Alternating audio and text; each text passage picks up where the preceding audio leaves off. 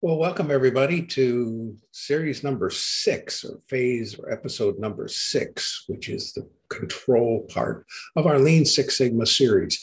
This is one of those areas that we really need to concentrate on as we complete our project. And the reason we do that and need to do that is because many times we're guilty of, oh, we've got this solution taken care of, and I'm so busy with so many other things that we forget about the idea of what we need to do to actually control or make sure that the implementation works. So, what are our goals of a control phase? Well, we want to develop a control plan so that we know how frequently we're going to review this. We're going to validate our solution. Hopefully, we have a statistical database and a statistical way of maintaining process control. We've gone back to our improved stage with our implementation strategy and come up with an implementation plan. We may want to generate a cost benefit analysis. So what we really want to look at there is how much did it cost us to do this project itself, meaning how many man hours did we put in, how many supplies did we use, many lunches did we buy, whatever it happened to be in terms of what our cost is, and then what the expected benefit is, and then have a way of measuring that benefit over time. That's the controlling and reviewing activity. And then having a formal project closure, completing it, thanking your team, and then celebrating the success and recognizing the team with something, a gift certificate, a thank you, a nice luncheon, a nice dinner with the family, whatever it happens to be as to where we want to go. So the steps that are necessary in the control phase are, to have the documentation, to have the training program in place, so that you're making sure that you're moving forward with that. And then securing your performance gains. By this, what we mean is what are we doing to actually review and audit kind of what is happening with what goes on with our proposed and hopefully implemented kind of scenario. So we finalize the project, and then of course we're monitoring the implementation strategy. Simply put, we complete the project work, train and support it as we move forward. Hopefully, again, we have this documented in terms of a good, solid transition as we go forward.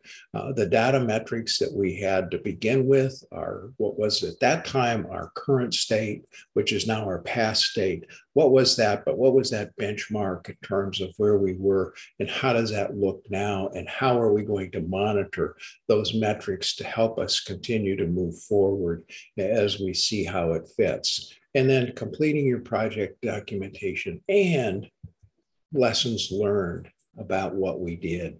So the deliverables become that process monitoring, a control plan. Again, a very huge emphasis on training and making sure that the staff knows the new, better way of doing things that we have in place. I think one of the other things that it's really critical is that we document our lessons learned. What did you learn from doing this project itself? Not the outcome, but the process that you went through, so that you've got a data component where you've got information that's available to you as you move forward in doing continuous process improvement, not only then on this particular project, but looking at others as to where we want to go. And again, I can't emphasize enough that we have to think about recognizing our team and the contributions that we have. So in terms of looking at them, what do we see for the future?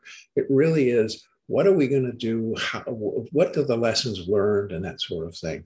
I think that, again, I want to emphasize that. So it's so important to make sure that we have some way of recognizing what we've done, how we've gone about this. And I hope what you've been encouraged to do through this series is to think about different things that you've done in your practice, kind of where you want to go. And I hope that what we're talking and what you're achieving is an improved way for you to personally manage projects and moving forward with where you want to go.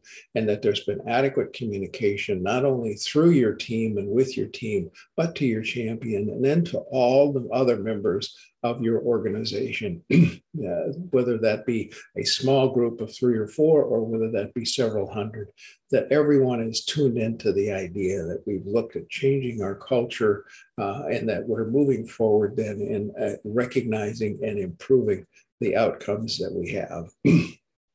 So what we hope we've accomplished through the DMAIC model is define, measure, analyze, improve, and control. And that what we've been able to do is structure each approach, each step in our deployment platform that's helped us lead to our ideal solution.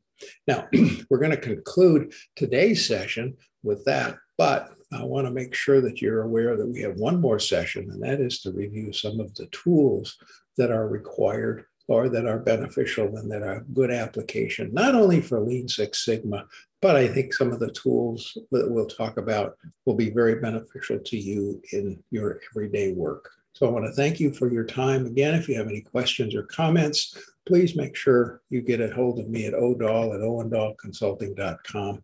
Be very happy at any time to answer any questions that you may have about Lean Six Sigma and how it applies to your medical practice.